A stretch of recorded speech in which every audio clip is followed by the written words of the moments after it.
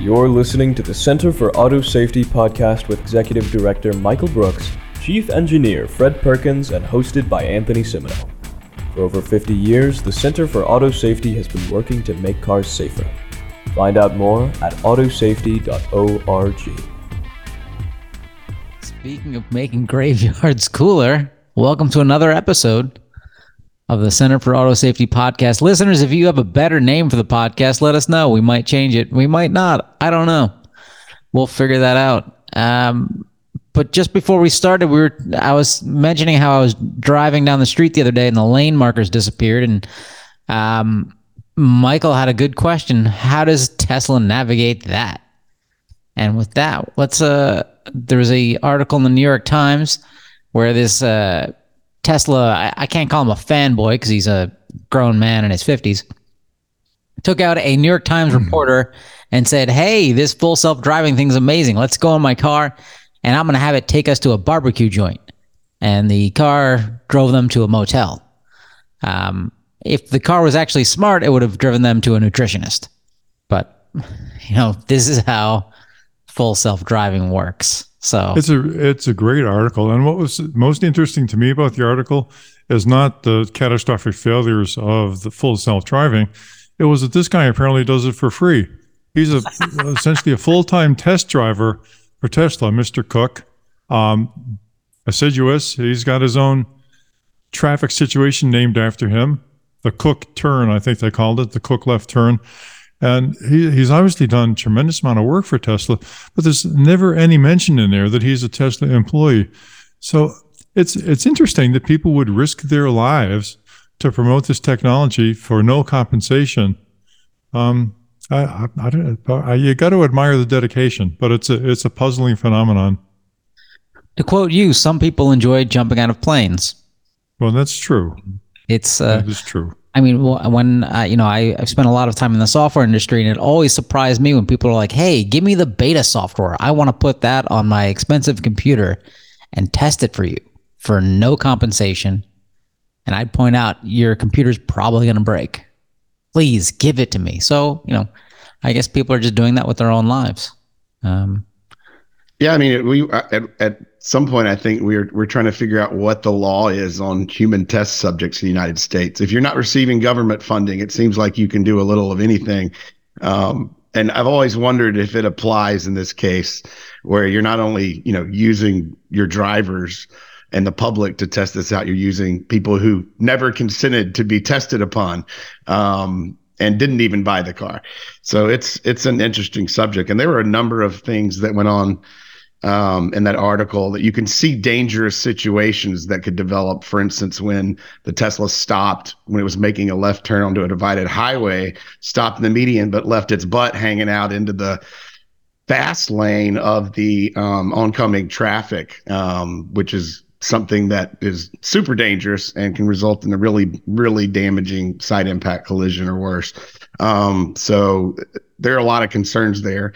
And it's another reason why, when you look at the standing general order data that was released today on their monthly update by NHTSA, Tesla is still far, far in the lead as far as incidents go. They're approaching 500 incidents if you dedupe the data, whereas someone like GM, who is expanding its Super Cruise network, so far only has 3 reports over the last year or so. What exactly qualifies as an incident? What does that mean? It's a crash in a vehicle that's operating with for instance, things like adaptive cruise. And it's where the vehicle is being controlled both forward and laterally. So basically there are it's level 2+ is the way it was described, although we're not sure how accurate that is. But it's not just for like automatic emergency braking or just for lane keeping, but when the car combines those types of features to control the movement of the vehicle. Okay. And the other thing they mentioned in this article, and they do this a lot with self-driving cars, is they talk about unprotected left turns. What's an unprotected left turn? Isn't that just a left turn? Like, what am I left turn? It doesn't have any traffic signals, or doesn't have any control of oncoming traffic. I think that's what it means. So So it's what you would do is, a standard left turn, but there's no green arrow, for example. There's nothing to restrict oncoming traffic except their better judgment. even with a green arrow, the only thing restricting that is, hoping the other person doesn't want to die. I think it would also be an unprotected left turn would be when anytime the oncoming traffic, even if there is a signal, they have the right of way. So if you're making a turn on a green, but not a green arrow, and you have to make sure you watch for oncoming traffic, that's an unprotected left turn. Got it. And so you mentioned the Super Cruise expansion. So GM Super Cruise is the system where they say, hey, you can drive on, I don't know how many hundreds of thousands of miles of road right now, that we've mapped all of these out. So we have an operating design domain of where the car should operate, and it should be okay. You still need to monitor it. The GM vehicles have cameras facing in at the driver to see that they're actually paying attention. I do not believe Teslas do that. They have kind of a system they added in, but it's not a great driver monitoring system, in our opinion, what Tesla has. GM's was built basically from the ground up with the driver monitoring system as a part of it. I mean, we think driver monitoring is critical in this area because it's becoming pretty clear that the more automation you put in a car, the less the human has to do, the harder the vehicle has to work to make sure the driver is engaged. And so far, at least based on the reports in the standing general order, it looks like GM is doing a decent job here. We're not seeing a bunch of reports, and so we'll obviously keep watching as they expand it. It looks like it's a pretty massive expansion, and I think they started rolling it out yesterday. So we'll start looking for it in the future standing general order reports, and hopefully everything goes well and we don't see them pop up. Do we know how many miles Super Cruise has driven versus Tesla? Because the Tesla fanboys will be like, wait, but we've driven to the moon and back and forward and sideways, and I didn't even touch the steering wheel. Yeah, Well, but if you change your asked. software every day, it doesn't matter. I'm glad you asked. I poked into their website a little bit, and they're supporting documentation for Super Cruise. And what they say on the website is 34 million miles have been driven so far, and that's a testament to how safe it is. But what people have to recognize is that typically there is one fatality per every 100 million miles driven in traditionally operated cars.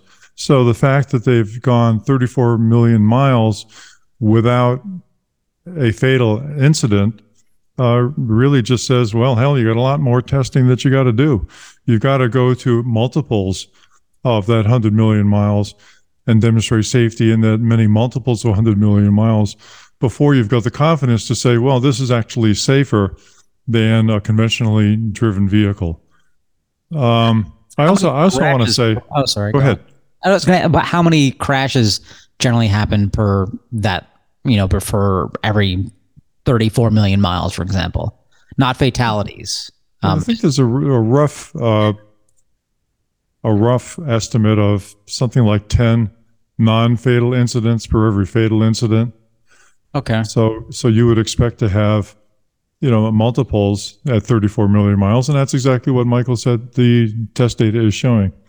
Okay. But there's another thing about the Super Cruise that is interesting. They never mention how they measure safety. They say they're, quote, expanding access while prioritizing safe deployment, close quote, but they never say what that means. There's no referenced statistics or metrics or analysis to support the claim. What they do mention is that their experience with Cruise in San Francisco with driverless vehicles supports their claim of safety. But Anthony, didn't we have a couple observations about the Cruise experience in San Francisco that maybe poke a hole in that claim? Yeah, the Cruise vehicles would just stop and give up in the middle of the road and decide they wanted to go to the circus. They don't want to drive these cars anymore. They were struggling to make unprotected left turns, struggling to make any sort of turn. One of them hit a bus, isn't that right? It didn't hit it. It came up really close. Came up very close to it. So kind of like a date where you got to third base, I guess, something like that. And then the Cruise was Me Too'd because it didn't have consent. And there's another interesting thing on their website, if you delve into it a little bit. It says, quote, but they're also making the technology work as it should before it reaches our customers, close quote. Now, it's interesting, the verb. They say they are making the technology work. They never say, we did make it safe. We did demonstrate that it was safe. So they're, essentially telling the world that this is all an experiment and good luck with it. And we hope it works out. We continue to try to make it, quote, making the technology work as it should, close quote. But it's not there yet. And they acknowledge that. And the whole drive behind their Super Cruise is just convenience. They want people to show up refreshed and happy at their destination. It's got absolutely nothing to do with safety. So I think in GM's mind, in their engineer's mind, there is confusion about the use of inductive logic versus deductive logic, but that's probably an aside for another session. We can talk about that some other time, I guess. Okay, and does Super Cruise cost me an extra $15,000 per vehicle, or is it just built in? They don't line item it. Well, it comes wrapped into the vehicle. The Super Cruise and their advanced Super Cruise are only in a limited number of models. It's not in all of their models. Right. And so it comes with the model. I don't think it's an option for them. Does it come with undercoating? I think you can undercoat the Super Cruise. I'm not sure. That's good. It might get rusty. Okay. Well, I think given what we've been talking about, I think we're going to change the order here. And we're just going to go right into the Tao of Fred. Because this week's topic is driver monitoring. And we're already kind of talking about driver monitoring to an extent. And let me see if I can say the word monitoring correctly. I got to work on my elocution. Monitoring. Yes, driver monitoring. There we go. All right. You've now entered the Tao of Fred. Well, here we go.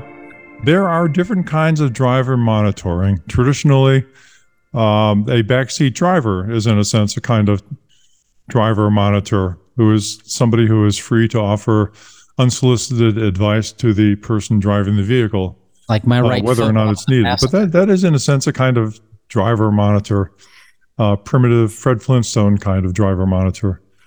And then you've got the tactile driver monitoring systems that require a tactile response or a human being to touch or do something to the steering wheel in order to verify that they are still in control of the vehicle or potentially in control of the vehicle. Then you've got the system in the Super Cruise, which monitors a person's eye motion and verifies using their analytics that the person's attention is focused on the road. I don't know of any study that's been published that verifies that in fact works, but it certainly sounds like a good idea. All of the systems that I'm aware of have some means of verifying that a human being is in fact at the controls and is able to presumably take over control of the vehicle for SAE level 2, which are the currently available cars, and SAE level 3 cars. The problem that arises with all of these is that if the system determines that the human is not in control, what happens then? If it somehow needs to revert to a human being in control, and I've done some experiments on my Subaru, and lights start to blink, and the car starts to slow down if you simply ignore the warnings to grab the wheel. But I've never had the courage to test whether or not it actually comes to a safe stop by the side of the road. Maybe someday I'll try that.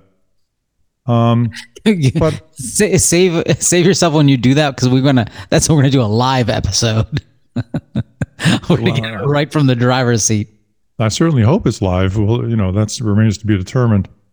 But related to that is how well somebody can take over controls if there's a need to do that. And VTTI, Virginia Transportation Technology Institute, which is at the Virginia Technological University in Blacksburg, great place, wrote that it appears that people need at least 5 seconds if they are not totally checked out, close quote. 5 seconds is a long time, and I just did a couple of comparisons on this. So if you're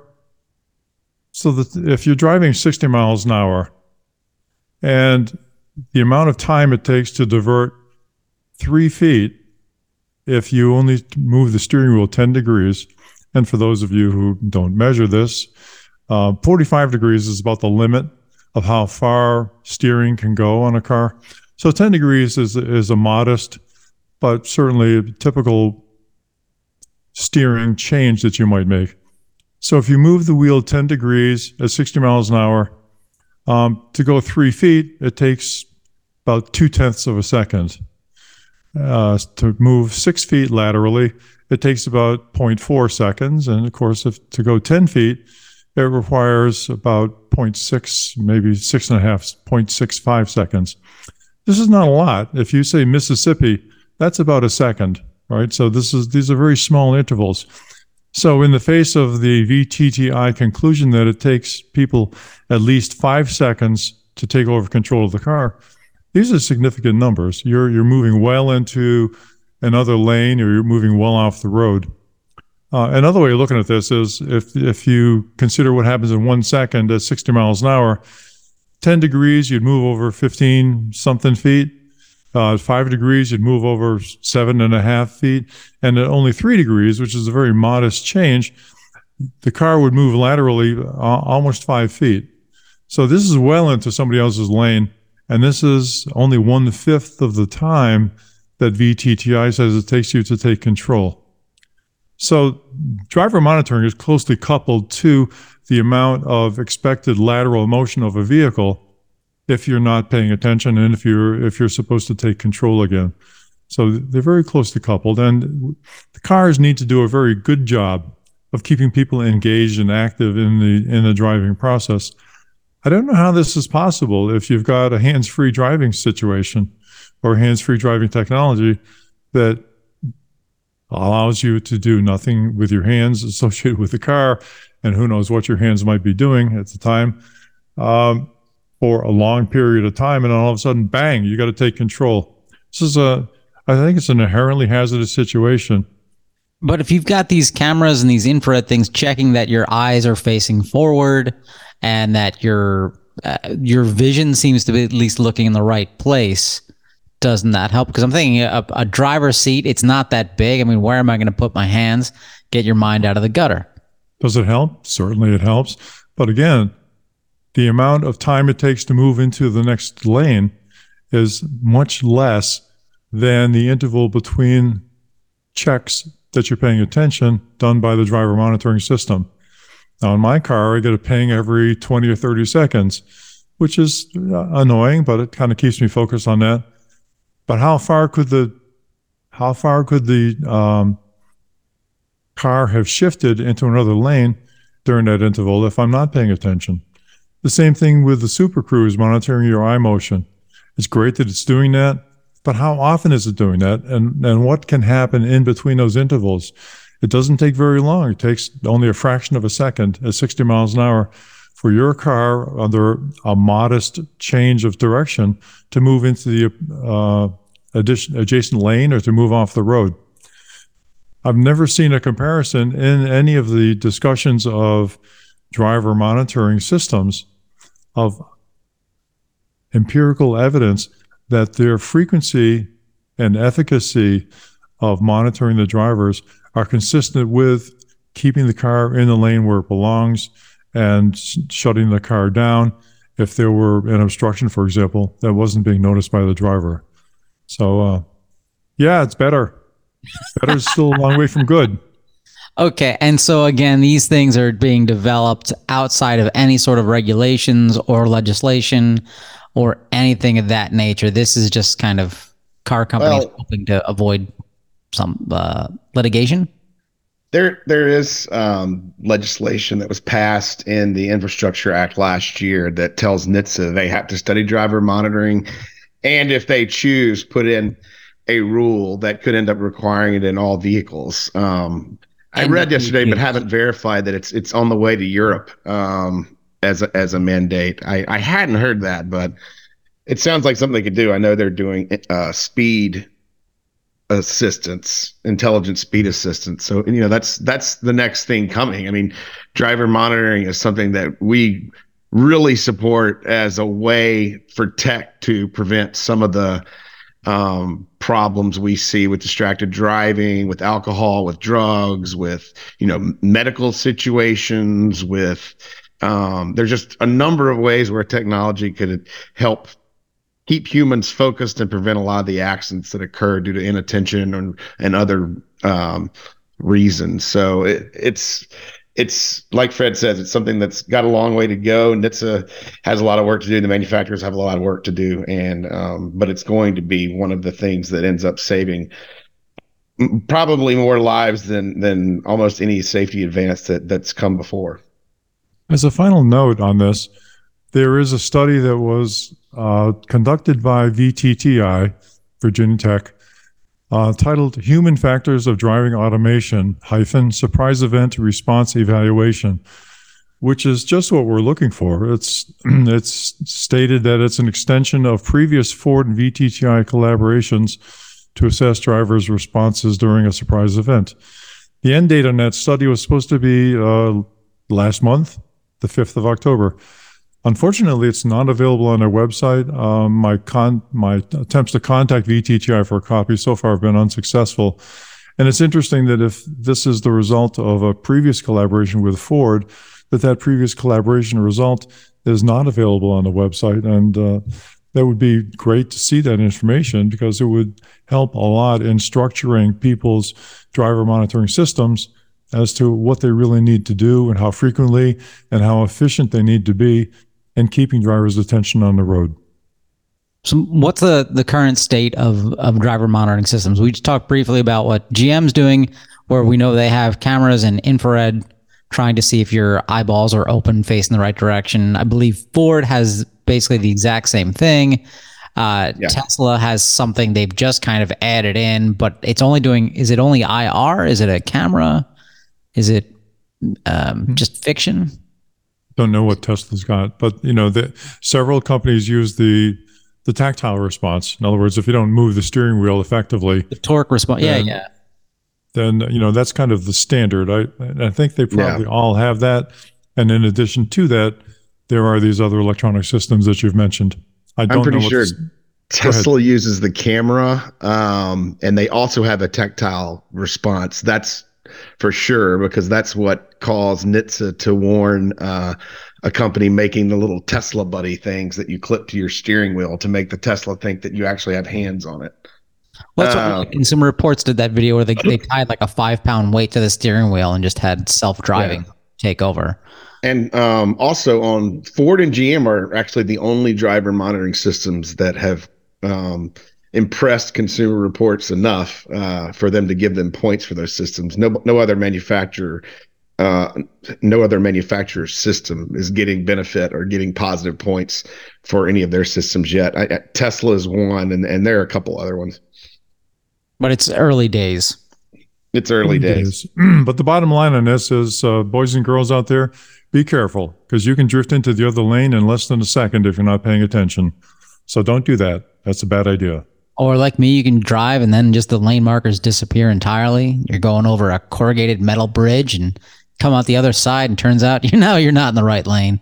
Now I wasn't in the left lane either. I was just wherever I wanted to be, and so was everybody else. But thankfully, my car has automatic emergency braking, and we've learned that AEB works. 2 new U.S. studies show that automatic emergency braking can cut the number of rear-end automobile crashes in half and reduce pickup truck crashes by more than 40%.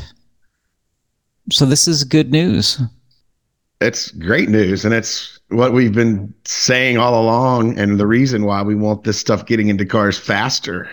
Because if it had gotten into cars faster a decade or more ago when manufacturers started installing it, then those numbers might be a lot better. Instead, they have insisted on packaging AEB and FCW into these bigger driver assistance systems with functions like lane keeping that aren't used quite as often, maybe turned off. Instead of just putting automatic emergency braking, forward collision warning into every car standard, which is, we ended up suing NHTSA to try to get them to put some sort of minimum performance standard in I believe it was 2016, 2017 timeframe. because we didn't really agree with this voluntary process, and we still don't in many ways, because we think that this technology could have, AEB and forward collision warning could have been put into vehicles a lot sooner and not parceled out to the folks who could really afford it first, or who could buy the premium systems. But that said, the studies are very good. The IHS study on pickups particularly drew my attention because it's based on, it looked at pickup weights from 2011 to 2021. And as we know, and as all of our listeners know out there, when you start putting batteries in these trucks and turning them electric, you're going to be adding 2,000 pounds or more, which is going to seriously increase the weights that IHS was discussing and talking about how dangerous pickups are. I mean, that pickups and large SUVs, it appears with the addition of batteries, are only going to become even more dangerous. So that's a compelling reason for us to get really good automatic emergency braking, forward collision warning onto vehicles faster. And, we've seen automatic emergency braking work at lower speeds consistently. We're not so sure that it's working at higher highway speeds and a lot of the speeds that cause some horrific collisions. And as the study noted, the pedestrian automatic emergency braking, they couldn't even come to any conclusions on, because of a lack of data. And that's an area where we think that NHTSA needs to take a serious look at how well pedestrian automatic emergency braking is performing, because they're set to write a rule including that, and have already started writing a rule on that should be out in the near future. So listener, if you're wondering where your donations go, Michael just told you where some of your donations go.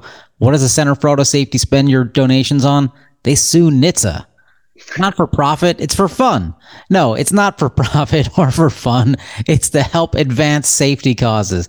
So if you're wondering, like, I don't know, these guys sound like they got tons of money. If we don't, this is where part of your donations go. Keeping agencies like NHTSA in line and forcing them to improve safety costs money. Filing these lawsuits is not free. And again, there's no awards, monetary awards given to the center for defeating a government agency. But anyway, just a quick aside. So donate. It's for a good cause. Well, Michael, you're a lawyer. Isn't suing somebody free? No, and it's not fun. It's not something we do just for the kicks. It takes a lot of our time, and we have a lot of expenses and time that go into the cases, and it's complicated. And, in this case, we didn't win, because as you've seen, they continue to roll it out voluntarily, and NHTSA's continue to drag its feet, setting a minimum performance standard and putting some things into law that could prevent some of the bad outcomes we're seeing, like phantom braking, like automatic emergency braking just not working for one reason or another in certain circumstances. So there's still, my take on this entire, conversation is yes, it's working. Automatic emergency braking is working. Forward collision warning, they're combining to work really well, but they can be so much better. And the sooner we get that better technology into cars and on the road, the quicker we're going to start seeing better outcomes, lower fatality rates. I just want to follow up by saying AEB is not one thing. Automatic emergency braking, because it's voluntary, can be whatever the company wants it to be. It can stink, and they can put it out there and say, we have AEB that works very, very poorly.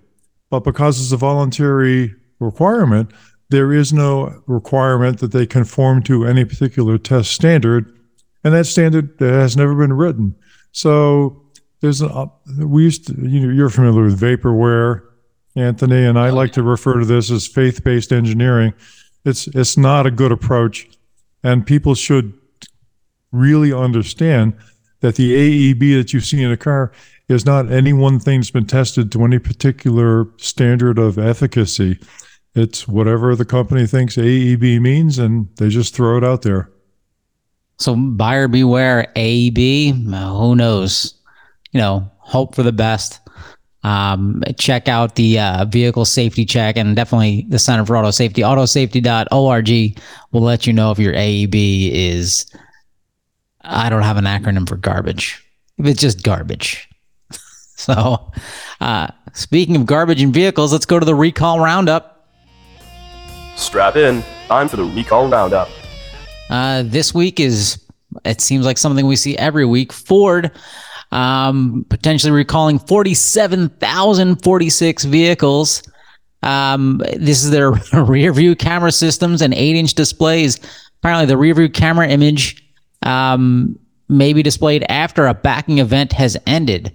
So it seems the Ford Sync software and their Sync software, horrible reviews, was not properly configured when the driver operates the vehicle in 4-low mode. I'm not really sure what that means. I have a few questions about this recall, but Michael, what happened? That's 4-wheel drive low mode. So probably not something you're going to be using when you're backing out of your driveway. But, I could see there are circumstances where it could happen. And basically, it sounds like there's a ghost image appearing of your reversing act after you've already performed the act. So and that's distracting or confusing to the driver and cause problems. So, it's a software update, so it's cheap recall. It's the kind that, we like to see them moving on and getting out there fast. And this is one of their flagship vehicles at the moment. So it's important for them to stay on top of things. Yeah, this is the 2021-2022 Ford Bronco. So also part of this recall, it says these vehicles are not produced in VIN order, vehicle identification number order. I'm just naive. I imagine that, the VIN numbers kind of increment, one by one. So, hey, first one is, number 1, then 2, 3. No, or is it just random? It depends on the manufacturer. And we see that box checked or, in almost every recall. For some reason, it's not, we don't ever get to see, this is a problem here for us. We don't ever get to see the actual VIN numbers involved. They are hidden from the public, just like they are in all other NHTSA reports and complaints, because NHTSA, for whatever reason, and the government believe that is critically important personal information, even though it is displayed clearly on the front windshield of your car everywhere you take it.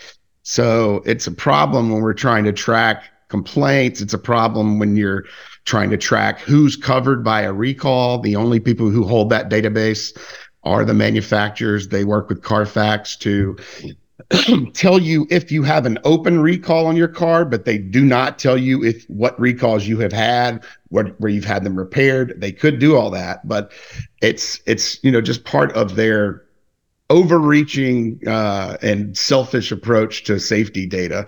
The industry is constantly trying to prevent anything about crashes from leaking out. That's one of the reasons the Standing General Order was such a big deal and is so important to future analysis of crashes. Well, the next recall we have is a surprise from our friends at Volkswagen, and it's another issue with their camera. It's for 2,585 vehicles, the ID4. Let's see, it's potentially affected rear view cameras. And it seems like Volkswagen has problems with the rear view cameras every episode. Yeah, they've had a lot of those. I think some of the other ones were related more to the infotainment screen or the software. This one, it looks like it's actually a faulty camera. That's the problem. So in this case, it may be the hardware, not the software. But it's, an ongoing issue, and we're seeing this pop up every week, these issues with the reverse cameras being integrated with the infotainment systems and the screens. And it's, it makes me wonder if there might need to be a little additional rulemaking in there to ensure that safety critical components aren't wired in with these infotainment systems. Yeah, it's weird because the rear view cameras, these are not really new things. I mean, they started appearing on cars, 20 years ago? Yeah, they've been around a long time, but it took forever to mandate and get them into vehicles. And now it's probably my favorite thing on the car. personally. I love them. No, they're great. I always love them too. When I look and go, you put it in reverse and you're like, I can't see anything. I have to go out of the car now and clean that little lens off. Damn it. Anyway, our next recall is, this is a pet peeve of mine. This is General Motors, potentially affecting 338,735 vehicles for their GMC Yukon 2021 model GMC Yukon.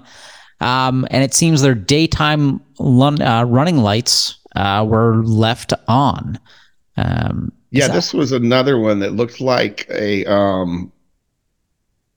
I think it was a software update needed. Basically, even after you turned on your other headlamps, the DRLs would stay on. So you'd have a lot of lights on, and that would increase glare for oncoming drivers and cause issues there. And that's a violation of FMVSS 108. So they had to conduct a recall for the non-compliance there, as well as, as well as the potential for some safety issues if that condition was left on the road. This also affects the Cadillac Escalade, the Chevy Suburban, and the Chevrolet Tahoe.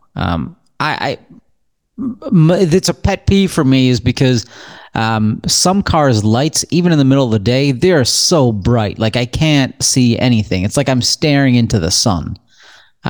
There's got to be. Have you considered sunglasses? Yeah, I have. I have considered sunglasses, but come on, I'm not the only one. Like, some people's lights, they're just designed to kill you. Well, sure, and why not? But I want to live. I think most of those incidents are probably from people inadvertently turning on their headlights and the high beams, optimistically saying inadvertently. But, some people are just jerks and like to do that. But I don't think that's because the running lights are staying on. Running lights are never have that kind of intensity. I think we get a lot of complaints from folks about other drivers' headlights being too bright. And I would say that the majority of those are a couple of situations. One is, something we talk about a lot, trucks, they're getting bigger and their headlights are generally pointing right into your face through your rear view mirror, and they're very bright. The other situation is people have modified or aftermarket headlights with a range of you'll see them sometimes, these really bright blue lights or something that just they're not basically they're not installed properly, and they're directing light into areas where they shouldn't. That probably would be in violation of NHTSA's compliance standards, but since they're aftermarket parts installed by individuals, a lot of the time there's not exactly a way to enforce that. Well, you put me in charge. I can take care of all these things. You would be the light police in Manhattan. I would absolutely be the light police. All right. School buses is another. This is not a recall, but this is another one about why seatbelts aren't necessary to protect school bus passengers during a rollover. This is the. I don't have the state in front of me. This is horrible. 18 students, driver on board McGoffin County school bus during crash. This is Eastern Kentucky, where they do not require students to wear seatbelts. These are elementary age to high school age students. Some of the injuries were minor, others critical. Yeah, I think this is the problem with not putting seatbelts on school buses. The industry and school districts who oppose the idea and others have relied on this theory that a school bus protects people solely by compartmentalizing all these people in a very large bus with all these seats and padding. And the fact is, when the bus rolls over, we see injuries all the time. It's and school bus crashes and injuries and deaths are very rare. In fact, they trail a lot of other of the vehicles. In fact, I think it's one of the lowest crash rates is school buses. But that said, when you see incidents like this where buses roll over, you almost inevitably see injuries, because that's one of the primary function of a seatbelt is keeping you protected in your seat versus allowing you and 40 other kids to go flying around a bus. It's crazy. Are these elected officials in Kentucky? I don't understand how this is a state issue. I mean, it's a state issue because states have been part of the resistance to, and the main part of the resistance to, a federal requirement for seatbelts in school buses because they don't want to pay for them. But it's a federal requirement to have seatbelts in cars, correct? It's not like each state can say, no, you can't have this. And it's a federal requirement to have airbags. The states have raised objections over the years that suggest that they're going to have problems with discipline and other issues created by putting students in seatbelts. And there are some circumstances where you can see, developmentally disabled children on their way to school on the bus might have trouble getting in and out of seatbelts. Kids can't really behave sometimes. And, seatbelts, kids are always going to find a way to make a mess out of something, and seatbelts are included in that. And it's, it probably does create a discipline problem for a bus driver occasionally. So that's an issue. There's certainly some issues, but we just don't think they're compelling enough to override the need for seatbelts to protect children in rollover incidents and any type of incident, not necessarily even a rollover, where you're going to have forces that cause bodies to fly around the vehicle. Unbelievable. I mean, have any legislators in this area come out and said, hey, maybe we should rethink this? Or they're just kind of like, school buses don't hurt kids? I don't see it getting done. I mean, there are a few states that have requirements for seatbelts in school buses, but absent a federal mandate, I just don't see this getting done on a state-by-state basis. We've been working on this for about, well over 20 years, and there have only been maybe 2-3 states that have come in over that time and actually added their requirement. There's just a lot of opposition by the bean counters with this state education. Listener, if there's another place that your donations go to, helping us require seatbelts in buses. It's not an easy fix. It's not a quick one. It's the long haul. Everything we work on is typically a marathon and not a sprint, but your support helps. So in this week's Tesla news, this is a fascinating story. There's a landmark trial involving Tesla Autopilot. Let's try and speak again. Landmark trial involving Tesla Autopilot weighs if man or machine at fault. Tesla will play a major role in a manslaughter trial this week over a fatal crash caused by a vehicle operating on autopilot. Autopilot is not a real thing. It's just a marketing term in what could be a defining case for the self-driving car industry. Self-driving cars also just a marketing term.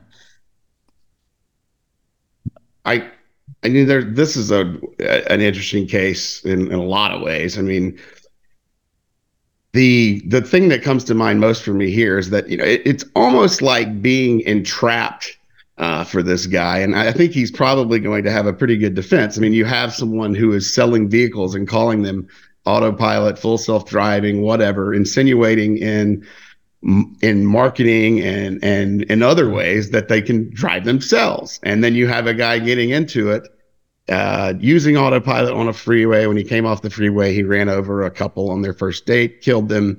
And now he's being charged, I believe, with manslaughter.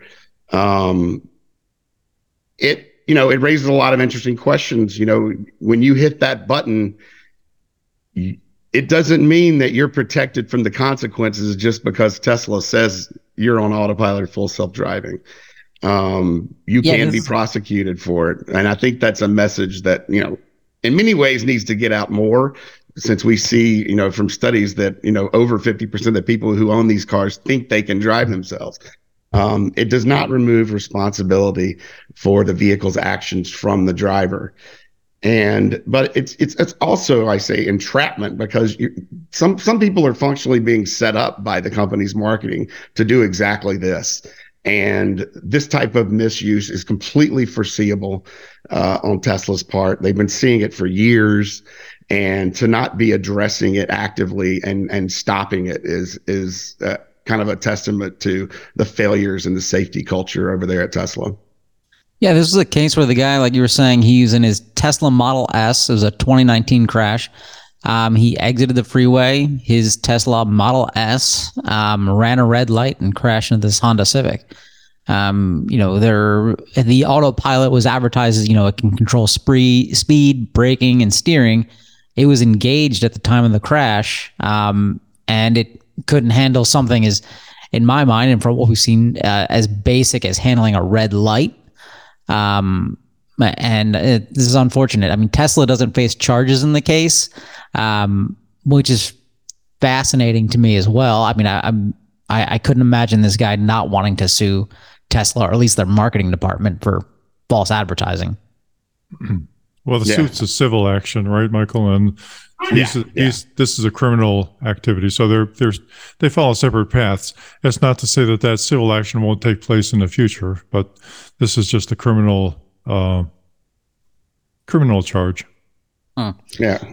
Well, in addition to the criminal trial related to the crash, one of the victims' families is suing Tesla in a trial that's going to start in January. Sure, there you go. That's a separate path. Right. Fascinating. And that raises it raises a lot of issues about the future and how these things need to be rolled out. I mean, you cannot put people in a circumstance where they're probably going to misuse the technology, but you're going to go ahead and sell it to them and then claim that you have no role in the criminal act that took place, because that defies logic to me. And I wouldn't be surprised if at some point Tesla is charged criminally. Maybe obviously they're already in an investigation by the DOJ for possible federal or safety violations, but it's certainly within the realm of possibility that they could be charged criminally for an accident when someone was using full self-driving and someone is killed. I don't think that is out of the realm of possibility. And again, related to Tesla, this week in auto safety, it's not always a long ago historic event, but November 2013, NHTSA opened its first defect investigation into Tesla. This was one about battery fires caused by road debris flying into the battery. There was an over-the-air update that adjusted ride height and a service campaign that added 3 new protective parts, but this was never deemed a safety defect. What? Yeah, I mean, this one is this literally, I think, is a circumstance where NHTSA whiffed and they let Tesla keep doing the kind of bullshit they've been pulling for years, which is putting out an actual fix for a safety problem, putting out an over-the-air update, and putting new parts on the vehicle to shield the battery, and not calling it a safety recall. If you do that once, then to me, NHTSA whiffed on it, and they set up this special treatment pattern that Elon Musk and Tesla relied on for years to not alert the agency to safety issues. And something that NHTSA has had to crack down on lately, which is Tesla putting out over-the-air updates for safety issues without notifying the agency or calling it a recall. This battery issue is what set the stage for that 9 years ago. Well, since then, you see every EV manufactured has a ton of safety and extra framing put around batteries. But I imagine also legacy car manufacturers are used to things shooting up to the undercarriage of their cars and probably wouldn't have made this mistake. But I'm an optimist. What do I know? It's hard to know. There have been a lot of gas tank issues over the years. So every new vehicle that comes out, people have to consider a lot of parameters associated with the gas tank and other flammable component locations in a car. So the fact that it's happened frequently is no guarantee that it won't happen again. But I think people are generally attentive to the issues. It just comes down to if they want to charge us for it. Think we'll pay for it, I guess. I'd pay extra to make sure my car doesn't catch on fire. Is that an extra? We were going so well through this entire episode, Michael, and he put himself on mute, and we're watching him on camera, and he was babbling away there for a minute. He got really animated. It was exciting. His hat came off. No. And now I'm not going to say what I planned to say. We can save that for the next episode as a teaser. You just Disappointed. teased us though. Is there anything else we need to cover this week? Well, there there's any one song you thing, wanna sing? Michael. There's always a hazard when I have extra time on my hands. So one of the things that I did, and this might be interesting to people, is that the hazard associated with these cars is not always apparent, and these vehicles is not always apparent. So what I did is I wanted to make it really easy to understand what can happen with these self-driving vehicles and vehicles in general. So I looked at the equivalent between the kinetic energy of a vehicle and the explosive power of TNT. Now, I'll go through a little bit of physics here, but I won't. So have you ever been in a spa or seen a spa where they put hot rocks on people's backs to relax them? It's kind of nice, right? You do that at So- Guantanamo, I think. So what is the difference between having that rock gently placed on your back and having somebody hurl that rock at you, that same rock, at full extension of their arm as hard as they can and hitting you? What's the fundamental difference between those two things, those two situations, without getting into psychology? The cost. Well, momentum. There you go. Actually, very close, Michael. Your getting better. physics grade is improving as we speak there, but it's actually the kinetic energy of the rock, and that kinetic energy of the rock goes up very quickly as you increase the speed of the rock. So the same thing is true with trucks and vehicles. Now, I'm going to ask your minds to go back to the war in Afghanistan, where they would occasionally show videos of missiles coming down from the Predator drones and hitting buildings, and things would go up in a big ball of smoke, right? You've seen that. Right. Those were typically due to something called the Hellfire missile, which included 9 pounds of TNT. Okay, so that's the kind of explosive energy you get from a relatively small amount of TNT. So it's pretty energetic stuff. You can make an equivalence between the explosive energy in TNT and the kinetic energy of a truck or a vehicle, because when they hit something, all of that kinetic energy is expended in whatever they hit, right? Ideally. So, or not ideally, but that's just what happens. That's basic physics. Right. So I wanted to make it clear to people, what that equivalence is. So if you have a 40-ton gross vehicle weight truck coming at you at about, 60 miles per hour, then that has about 3.5 pounds of TNT equivalent. So whatever that big ball of smoke and damage that you saw from the Hellfire missile hitting a building, okay, is 1/3 of that is the amount of energy that's in the truck that's coming at you. If it goes up to 90 miles an hour, which occasionally happens with trucks, right? They go fast sometimes. That's equivalent to about 7 pounds of TNT. So you're getting into the range of energy, the kinetic energy associated with these vehicles, that is roughly equivalent to a Hellfire missile being fired at you from, a couple thousand feet overhead. So it's a lot of energy. But you said a 40-ton truck. So what is that? Is that a truck carrying 10 other trucks? No, there were a lot of 40-ton trucks on the highway. Like 40-ton gross vehicle weight. It's like a Freightliner? Like Yeah. It's not a Hummer. I mean, a Hummer's probably 8 tons, right? Correct. It's a over-the-road tractor trailer. 18-wheeler, as we call it. Okay. Got it. Okay. Carrying So a bunch of Hummers. So the question that would Fed's arise, limited at 80,000 pounds, so that's going to be. Oh, so about 40 your ton is maximum. is the max. Okay. yeah, okay. So that's one comparison, right? But if we bring it back to a car, an automobile, they're a lot lighter, okay, but they also go fast.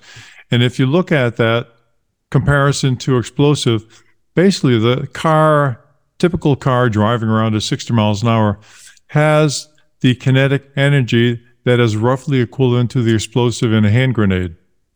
So we've all seen the war movies. We've seen what hand grenades can do. It's never pretty. That's the amount of energy roughly that you're dealing with. Now, I got to say, nobody else has checked these numbers for me, so I could be off by a factor of 2. Okay. But I think you can start a bumper sticker business. My other car is a hand grenade. Yeah. So, but that's a really good point, because when you're talking about unlicensed and unverified automatic vehicles being driven around on the streets, it's like having roughly hand grenades being carried around the streets with the pins pulled, just waiting for something to happen that, allows the clip to fly off, and there you go. It's a lot of energy. And I don't think people generally think about it this way. They think of themselves behind the wheel of a car and, how much danger can it really be? There is a lot of kinetic energy in these vehicles that are being driven on the highways, and a lot of kinetic energy being delivered on the highways by these unmanned vehicles that are, propagating on the city streets. So that's an aside. The weight's only increasing too, right? The weight's always increasing, yeah. And all of that goes into the energy of a collision. We were talking last week about the difference between a big car and a small car in a collision. If you just take the cars and put them all together, right, and you put two of them heading into each other, that's like 2 hand grenades going off. That's a lot of freaking energy. Okay, so that's an aside. Just wanted to point that out. And yes, if anybody wants to check my numbers, please let me know. And just send it to contact@autosafety.org, where we get all the email, and love to have the conversation. Yeah. I wanted to hear how many sticks of dynamite is in a kilogram. Because I'm more of a cartoon fan. I get more out of knowing how many sticks of dynamite this would be. I'm not, I don't know that answer. I don't know that answer. I'll ask Wile E. Coyote. He would know. Ladies and gentlemen, Fred is available for birthday parties, bar mitzvahs, and any events to mark milestones. But only if you really want people to stop their conversations and walk away. Another episode has concluded. Go to autosafety.org. This is going well so far. I like this. Click on the donate button. Listeners don't know that I messed up the first time, okay? Click donate. We're here to tell them. Look, I'm not telling the two of our listeners what you guys are wearing. They're both wearing blue hats. So bizarre. This is how badly donations are needed. The two of them are freezing their asses off. I don't know why. Because they're living in the Center for Auto Safety beach house in Maui. All right. Thanks, everybody. Till next week. Thank you. Bye-bye. For more information, visit www.autosafety.org.